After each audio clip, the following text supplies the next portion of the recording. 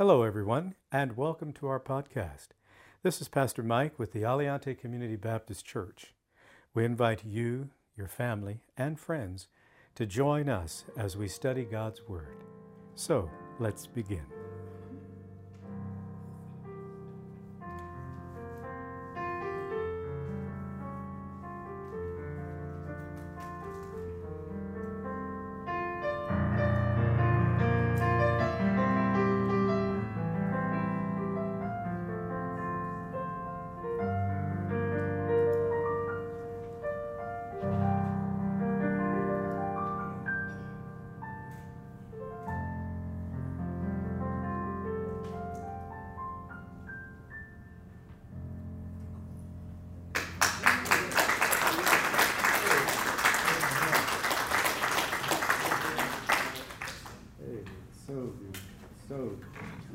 It's a beautiful hymn, Beneath the Cross of Jesus. Amen.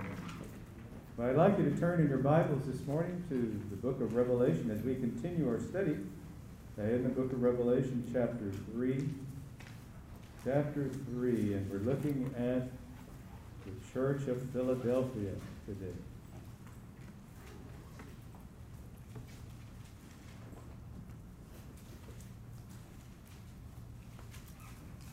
Revelation chapter 3, and beginning at verse 7.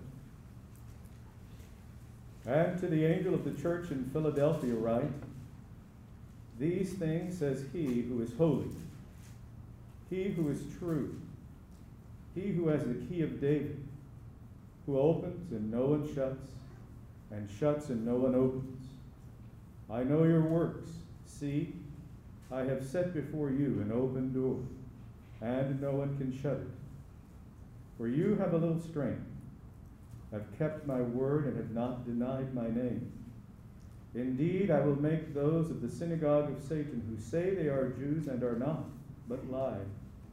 Indeed, I will make them come and worship before your feet, and to know that I have loved you. Because you have kept my command to persevere, I also will keep you from the hour of trial which shall come upon the whole world, to test those who dwell on the earth.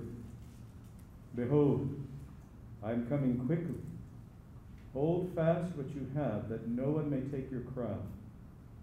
He who overcomes, I will make him a pillar in the temple of my God, and he shall go out no more. I will write on him the name of my God, and the name of the city of my God, the New Jerusalem, which comes down out of heaven from my God. And I will write on him my new name.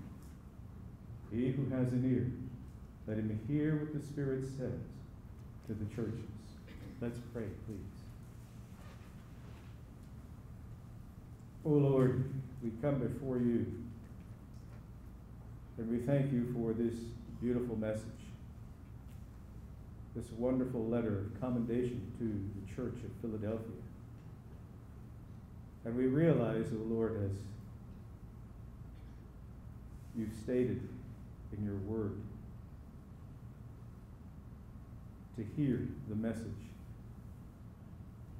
of the Spirit, the message that reveals you and that reveals the will of the Father.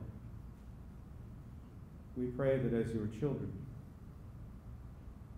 you'll touch our understanding and illuminate our understanding, the eyes and the ears of our spirits. Help us, O Lord, not only to understand, but also to apply your truth in our lives in a way that brings honor and glory to you and serves to benefit the human race. So many lost people in the world, people that we come into contact with throughout our lives. We pray that we will be faithful witnesses, that we will share your word, that we will exalt your name. As the scripture teaches, every knee shall bow and every tongue shall confess that you, Lord Jesus, are Lord, to the glory of God the Father. And so we pray your blessing upon our time today. And we pray in thy name, Lord Jesus. Amen. So the city of Philadelphia, a little historical background there, and I learned this morning that Matt and Tammy, was Tammy there with you also? Yes, and Joe. Ed? Oh, so you were there as well, huh, Miss Jolie? That they also lived in Turkey. And when was that? 89 to 91. 89 to 91. Right. I was there a little earlier, 74 to 75. But where all of these churches of the first century were located. Now, it's my understanding also that Philadelphia is one of the few cities that is still populated there in Turkey. And so you see the location, Asia Minor or Western Turkey, about 40 miles southeast of Sardis, which we looked at last week. And if you'll notice that in most of your Bibles, you probably have a map outlining this. But starting down in Ephesus, where the first letter was, this journey takes place, and it goes up so along the coast of western part of Turkey, and then back down again, where these churches were located. But Philadelphia, we have a city called Philadelphia in Pennsylvania, and phileo is the Greek word for love, that is a brotherly love. Adelphia for the city, so it's referred to as the city of love. Now this city here was relatively young compared to the other cities there in the Middle East, but it didn't get the name because the people there were, real loving. All right, it got the name because of Attalus, who was a Gentile king, really loved his brother, and his middle name was Philadelphus. All right, so they named the city Philadelphia after Attalus Philadelphus, but it means brotherly love. But it was a city prone to earthquakes, and it had been completely destroyed a couple occasions. And so Philadelphia had this reputation for being a place that was on shaky ground, so to speak. The church there was established sometime in the first century, and it lasted until about the 13th century. Because in the 13th century, the Islamic Muslim Seljuk Turks came through and completely wiped it out. They overtook it. But as we mentioned before, the city itself is still there and still populated. The congregation was made up of a mixture of Jewish believers and Gentile believers, and probably some unbelievers as well, as a modern day church is like that as well.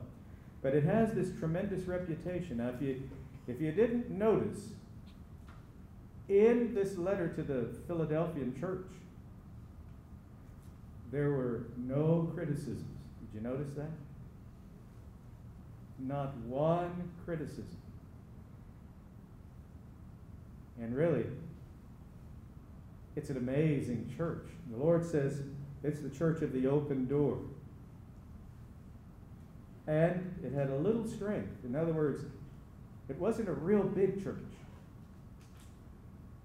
It didn't have all the fancy wealth that characterized the church of Laodicea, which we'll see and look at next week, or some of the other churches. It had a little strength, but what it did have was it was faithful. It was a church that was filled with faithful believers. They were faithful to the Word of God and faithful in exalting the Lord's name, praising the name of the Lord Jesus. Some of the other churches were given to compromise. And we looked at that last time. And tolerance. The world likes to use that word tolerance. We need to be a more tolerant society. What they're really saying is, we want you to accept our sin. That's what they're saying. But the Bible teaches that God hates sin. He hates it. And the Bible goes on to say, what God hates, we're supposed to hate. We're not to be in love with sin. Yet the fact is that we are all enamored with it. And this world wants us to be tolerant and accepting of its sin. Well, the Christians in Philadelphia were faithful to the Lord's word and to his name. And to be faithful to his name means more than just exalting his name. It means living according to the standard that is consistent with his nature, with his being. And what does he say about himself? These things says he who is holy. God says to his people, he said it both to the Jews and he says it to the Christians, be ye holy as I am holy, says the Lord. Amen? Now, this word holy, it means to be pure. It also means to be sanctified or set apart. And Christ Jesus is holy.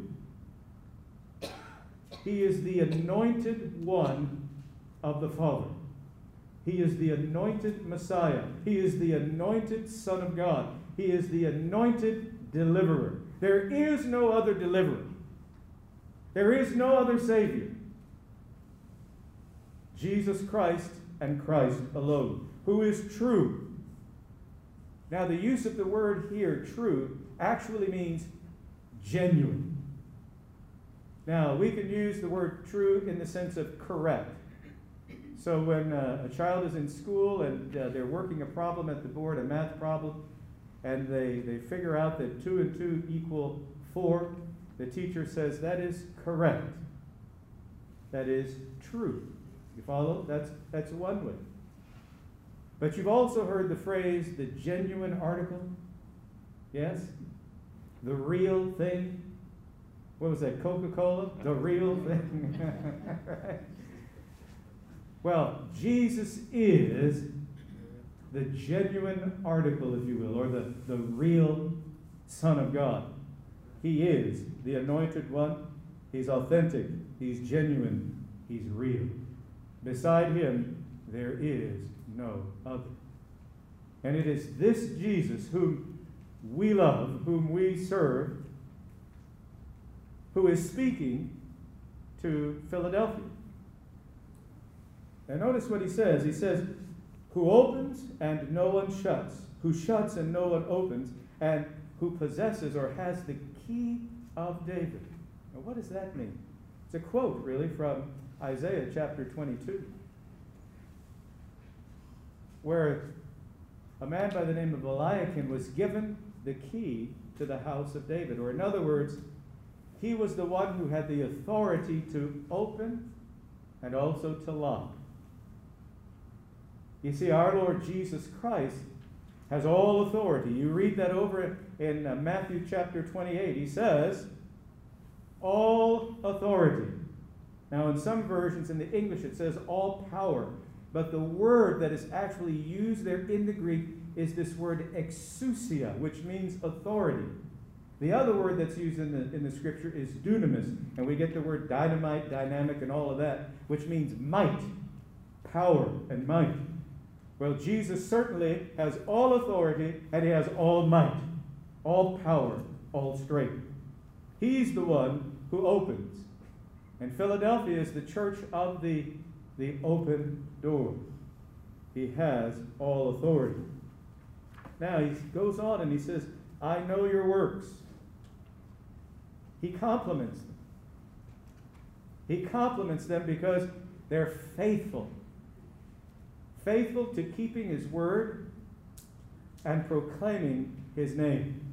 Standing for his gospel.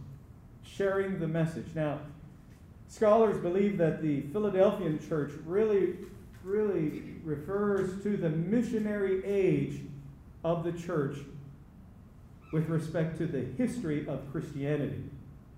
Beginning at about 1700, Some say it ended in the middle of the 1900s. Some believe that it goes through until the rapture, which we'll talk about here in a little bit.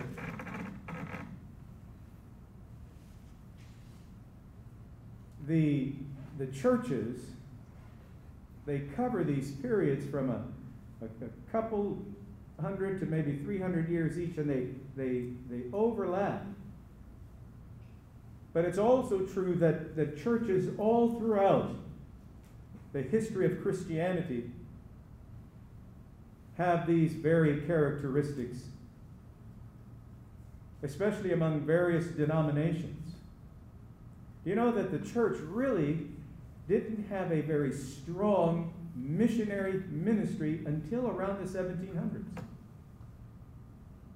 And it really began in England. A young man by the name of William Carey, he was only in his 20s. He stood up in one of the pastoral conferences, and he said, "I believe that the Lord would have us to go to the foreign lands to take the gospel to the lost." You know, and some gray-haired or white-haired man said, "Brother Carey, sit down. If God wants to save the heathen, he'll do it without your help." That was the view of many in that day. But William Carey was undaunted, and he gave his life to serving the Lord and taking the message of the gospel to foreign lands, India. Another one by the name of Adoniram Judson from America. He became a missionary to Burma. And you might be surprised, and I think I may have mentioned this to you once before, but over on the east side of the Las Vegas Valley, there are two streets that are named. See, because Baptists came here a long time ago, and there are two streets, and they intersect. One is Carey, the other one is Judson. You know, they like to name streets after the politicians, right? No. But isn't that something that in a place like Las Vegas, Nevada, that you would have two streets named after two missionaries, one from England, William Carey, and the other one, an American missionary, Adoniram Judson, right here in Las Vegas. And right in that area, there are all kinds of little churches. There's the Church of the Open Door. Notice that the door swung wide open, and the ministry of missions launched to the ends of the world. And even in this day in which we live, we still have missionaries going out. And it says no one can shut it. Or in other words, the door of missions will remain open as long as the Lord wants it to remain open. No one can shut it. But what we have been seeing in the world is that this door is slowly closing. You see, there was a time when you could openly preach the gospel in China. But what do you know about China today? You see, that door has been closing. They have the underground church. And in another church that I pastored some time ago, there was a Chinese businessman who would come to the United States, and he would come and visit our church. And so as I was talking with him, I said, well, you know, you could send me some email messages and such, and I'll communicate back and forth with you. He said, no, we shouldn't do that. And I said, well, why not? He said, because the Chinese government, okay, they monitor all of the communication on the internet. And it would really put, he said it would put him and his family and his business and others in danger. See, it didn't used to be like that. We know that the door is closing. In other parts of the world, missionaries are being pushed out. And the COVID pandemic hasn't helped matters either. A little strength, perhaps few in number, and yet we are still few in number when you consider the awesome task of reaching 8+ billion people in the world with the message of the gospel. Brother Jerry was mentioning this morning. He said in our Sunday school class, so how many do we have there? 6, 7, 8 men? But how many do we have in the ladies group? They probably had about 18, 19, 20, something like that. A few more than the men, always. As a matter of fact, wherever you go, not just in the United States, but in the world, any church you go to, generally there are 2 ladies for every 1 man. And in some cases, you might have 3 ladies for every 1 man. For some reason, the men think they don't need God. They don't need to be in church. Or the flip side, they're too sinful. If they came to church, the roof might cave in, right? They like to say that. Oh, we all need the Lord. Little strength. And notice that he compliments them for keeping his word. For keeping his word. We as Christians, and we say this over and over and over again. And why do we say it over and over again? Because it's important. It's important. We are to study God's word. We are to pray God's word. We are to live God's word. We are to share God's word. We're to sing God's word. Amen? Amen. Yes, we are to memorize God's word. Never give in to that lie, and it is a lie, that you have a bad memory. You don't. You don't have a bad memory. Now, it may be a little more difficult at this stage in life to memorize, but you remembered how to get here today, didn't you? You remembered, which foot goes on the left foot and which one goes on the right. You remembered your mask. Of course, they won't let you forget that. And all the other things that you have to remember on a daily basis. You see, if you had a bad memory, you wouldn't remember any of those things. But you've allowed should I say this, the old wives' tale that you have a bad memory, and that your memory goes bad when you get older. No, you have a tremendous memory. You have a tremendous mind. You know why? Because God created it and He gave it to you. And He expects you to use it. Use it. Because there's a lot of truth in that saying, if you don't use it, you will lose it. So don't lose it. Keep it and use it. Amen? And he says, you've not denied my name. Now, over in 2 Timothy, the Apostle Paul, speaking to young Timothy, who was a young pastor, he said, now you preach the word in season and out of season. Or in other words, when it's convenient and when it's inconvenient. When it's pleasant, when it's unpleasant. When you're in a wonderful circumstance, or when you're in a most pitiful circumstance, you preach the word. You exalt the name of the Lord Jesus Christ. You start talking about the Lord in a certain group of people, and what happens? Well, they get quiet, and it's time for them to leave. Well, that's how some people treat guests at their home, and get tired of them sitting there and start talking about Jesus. And they say, well, I think it's time for me to go now. Well, that shouldn't be the reason. You ought to be sharing with them because you care about them. We're to exalt the name of the Lord. Now notice what he says. He goes on. That is the Lord Jesus. Our fourth point. Because you've kept the word of my perseverance, because you've persevered, because you've kept the word, and you've kept his name, you've honored his name, and because you've persevered, you've been faithful, I will keep you from. See that? Now we need to stop right here. We'll look at those points in just a minute. But grammar is so important. It really is. Amen. And this, this movement in America, and it's sad.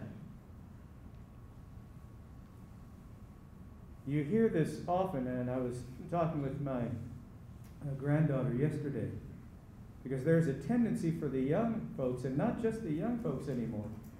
They'll say something like this: well, so-and-so and so-and-so were talking, and the guy goes, blah, blah, blah, and she goes, right? So I've said, that is incorrect.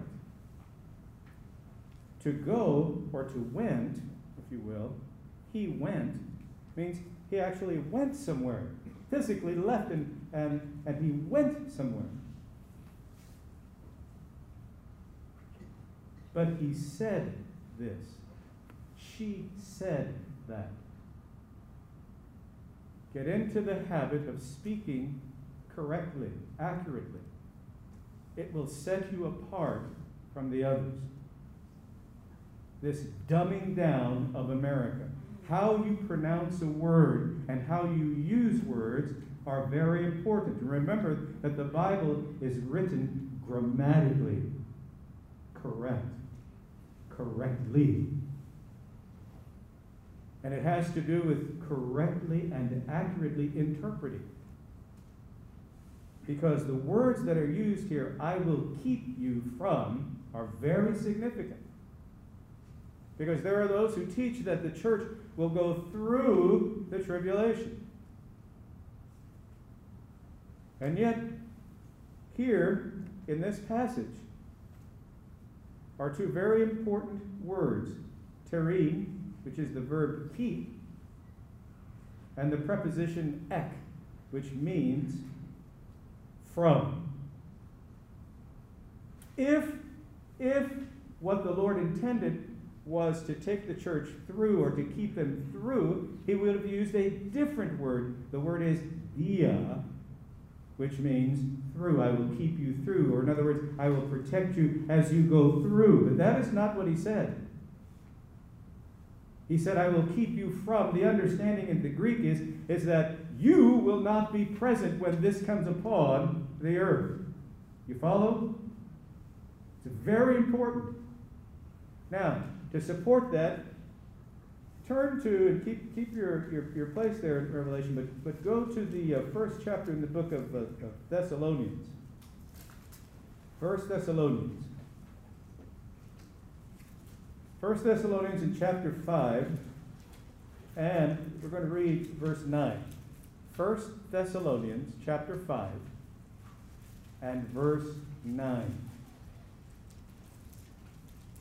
It says, for God did not appoint us to wrath, but to obtain salvation through our Lord Jesus Christ, who died for us, that whether we wake or sleep, we should live together with him.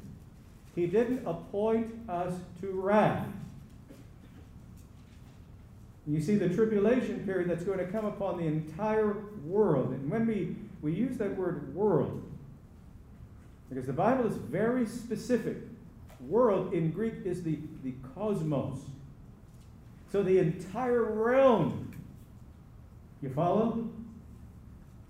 Tremendous, tremendous upheaval that is going to occur. And we get that word geology. And when the scripture refers to the earth, it's the geos, or the geo. You follow? Where we get our word geology. It refers specifically to the earth. But the world is the cosmos, which is the Greek word cosmos for the entire world. And you notice, looking back here, you don't have to turn out, I'll read it, right? That the Lord shares with the church at Philadelphia. I will keep you from the hour of trial which shall come upon the whole world, cosmos, to test or to try those who dwell on the earth, the geo. You follow? Two specific words. So you're talking about the whole cosmos, as well as the earth itself, those who dwell on the earth. Now, look at the 4th chapter in the book of 1 Thessalonians. Because remember, and we preached through Thessalonians a while back, that the Thessalonian Christians thought that the rapture had already occurred and everything had already taken place, and that those that had died had missed out. Now remember that the Bible teaches that for a Christian, when we pass from this life, we go immediately into the presence of the Lord. We're not appointed to wrath. This body cannot inherit or cannot enter into eternity, because this body is sinful. It's not that glorified body that we will once inherit in eternity. But notice what he says, verse 13. But I do not want you to be ignorant, brethren, concerning those who have fallen asleep. And he's using that euphemistically, meaning those who have died. Lest you sorrow as others who have no hope. For if we believe that Jesus died and rose again, even so, God, now notice this, God will bring with him, that is with Christ, those who sleep in Jesus. You follow that? He's going to bring them with him. That means that they're with him. You follow? He's bringing them with him. For this we say unto you by the word of the Lord, that we who are alive, that is, walking on the face of the earth, and remain until the coming of the Lord, will by no means precede those who are asleep. For the Lord himself will descend from heaven with a shout, with the voice of the archangel, and with the trumpet of God, and the dead in Christ will rise first. Then we who are alive and remain shall be caught up. Now that word, caught up, is the Greek word harpazo. In the Greek New Testament is the word harpazo, and it means to be snatched, to be carried away, to be caught away. It was translated in the Latin Vulgate, which is the Latin translation of the scripture, from harpazo to rapturis, which is Latin, from where we get our English word rapture. But in most translation, it's translated caught up, because that is the actual definition. That's what it actually means. That's the translation of the word harpazo, to be caught up, to be taken out. Caught up together with them in the clouds to meet the Lord in the air, and thus we shall always be with the Lord. Therefore, comfort one another with these words. Comfort one another with these words.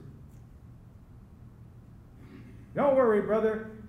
No matter how bad things get upon the earth, you're going to go through that tribulation, but you can be comforted. It's not very comforting, is it? The idea that you would go through the tribulation, in other words, that you might have your head cut off for the cause of Christ, is that a comforting thought? Really, think it through, because there are those who teach that the church is going through the tribulation. No. We're not appointed to wrath. That is a time of God's wrath poured out upon the earth. And would that be very comforting? No. But it is comforting when you hear Jesus say, because you have faithfully served me, because you've kept my word and my name and have persevered, I will keep you from, I will catch you out, I will take you out of the world. We're talking about the rapture. We go back to Revelation. Will keep you from that hour which shall come upon all the world, to try those upon the face of the earth. There's a tremendous amount of comfort in that, knowing that we as the Lord's church, the missionary church, will continue until the Lord calls us home. Now, when that will happen? Sometime in the future. But here is what is referred to as the doctrine of imminence. And there are three words that people get mixed up. They're imminence, eminence, and eminence. All right?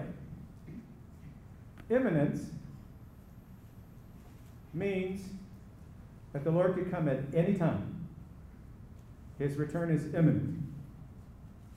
And that word, when he says, I come quickly, in the Greek it's actually suddenly.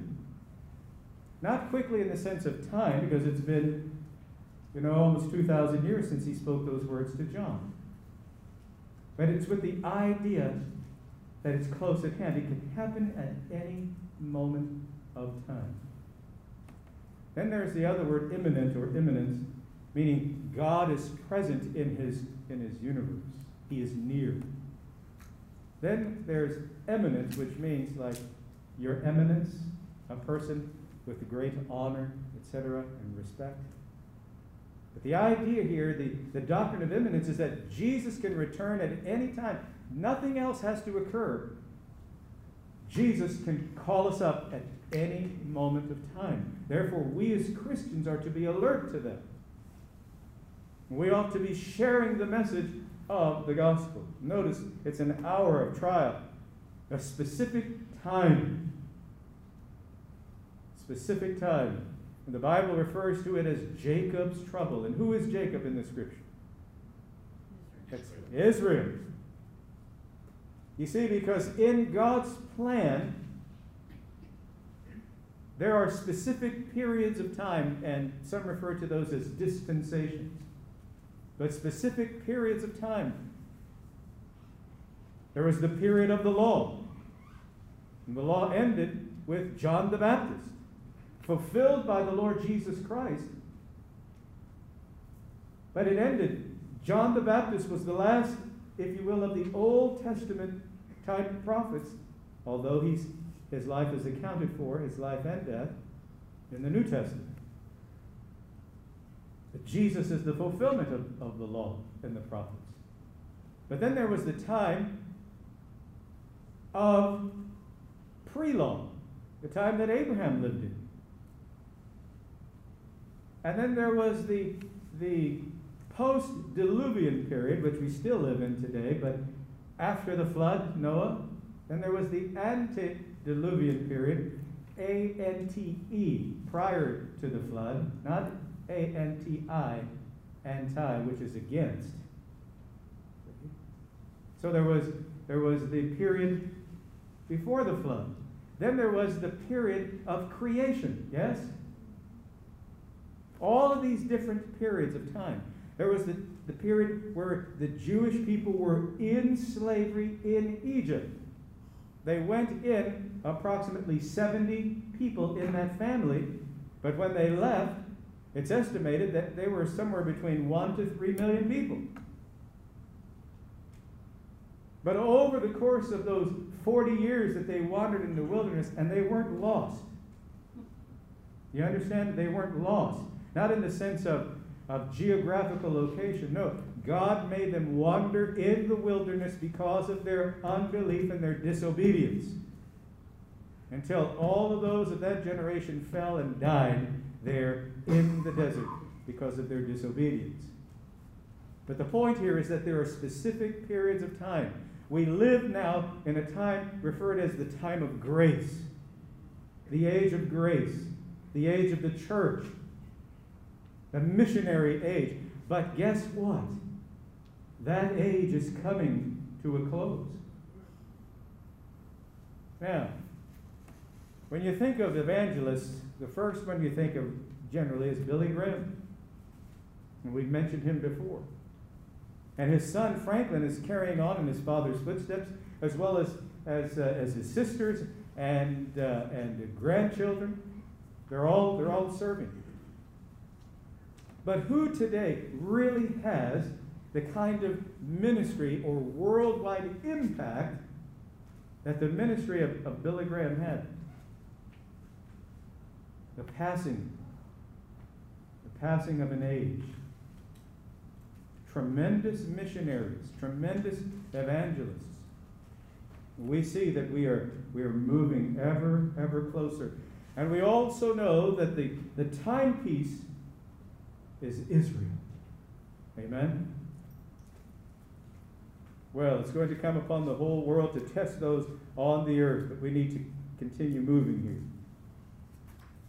Notice what he says. Hold fast what you have. Hold fast what you have. The crown.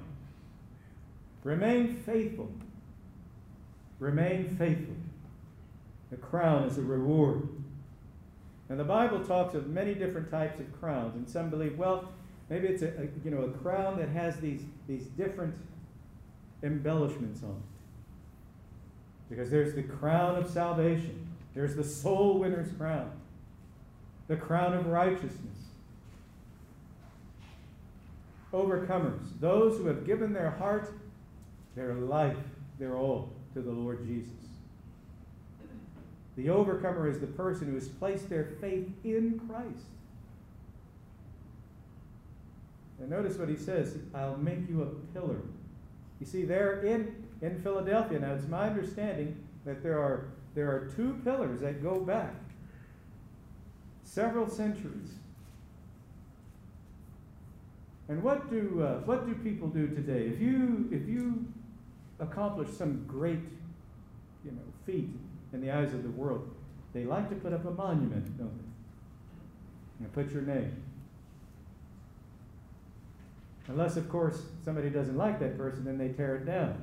It didn't used to be that way in America, but now they do that.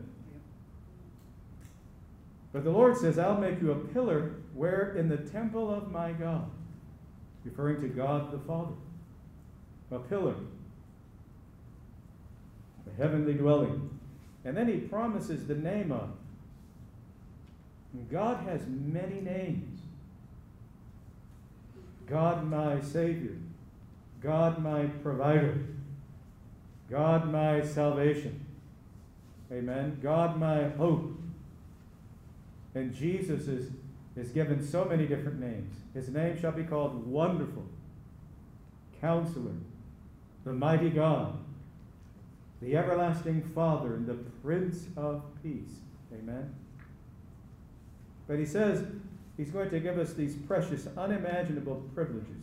The temple of my God, heavenly citizenship, a heavenly dwelling. My God, the name of my God, acceptance in the family of God. We've said this many times. Only those who know the Lord as their Savior are in the family of God. And you have all of these people out there. We're all the children of God. Yet God owns everything. Make no mistake about it. But without the Lord as Savior, you are not in His family. New Jerusalem. Perfect. Can you imagine? Imagine a perfect city. Zero crime. Zero crime. Roger mentioned this morning, he said, one of the things you think about heaven is this idea that I won't have any bad thoughts. Can you even imagine that? Not ever having a bad thought? Our citizenship is in heaven. Yes, we're citizens here of the United States of America, but our real citizenship is in heaven. And to that city we shall go. And then the Lord Jesus' new name. Jesus has many names, as we've mentioned. But in the end, He's going to share with us a new name that He will make known to us, to those who believe in Him. You follow? The book of Revelation says He has a name that no one knows but He Himself.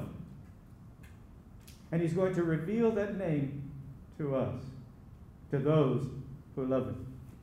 It's a tremendous, tremendous and special privilege. Well, we need to wrap up. So what did we learn from this passage? First, Jesus is the true, the genuine, holy Son of God with all authority and power. What He says comes to pass. The church, us, believers, we have an open door of opportunity to share the gospel of the kingdom. Can you think of anything more important than that? The Lord understands that we have to live our daily lives. But as Christians, we are born, that is, we are reborn to reproduce. Notice that physically, God has given to us the ability to reproduce. Is that not true? Yes. And spiritually, we are also empowered to reproduce. We are to be bearing fruit. The church will be kept from the great tribulation. And we're given many wonderful promises. God's presence, eternal citizenship in the New Jerusalem, and the new name of the Lord Jesus Christ. Give your heart, your life, your past, your present, and your future to the Lord Jesus Christ today, and be forgiven, restored, and saved. God promises his paradise for those who love him. We're going to sing a hymn of invitation. The invitation is the Lord's invitation to you, to us, to accept his love, to accept his forgiveness, to give our lives to him. As we sing, you come, you give your life to the Lord. And maybe you're here, you've been attending, but you'd like to become a member of the church officially. You come and share that with us. So as we sing, you come, let's stand. And maybe you've accepted the Lord, but you've never been baptized. The Bible says that we're to be baptized, immersed in water, buried with Christ, raised to walk in a new way of life. As we sing, you come.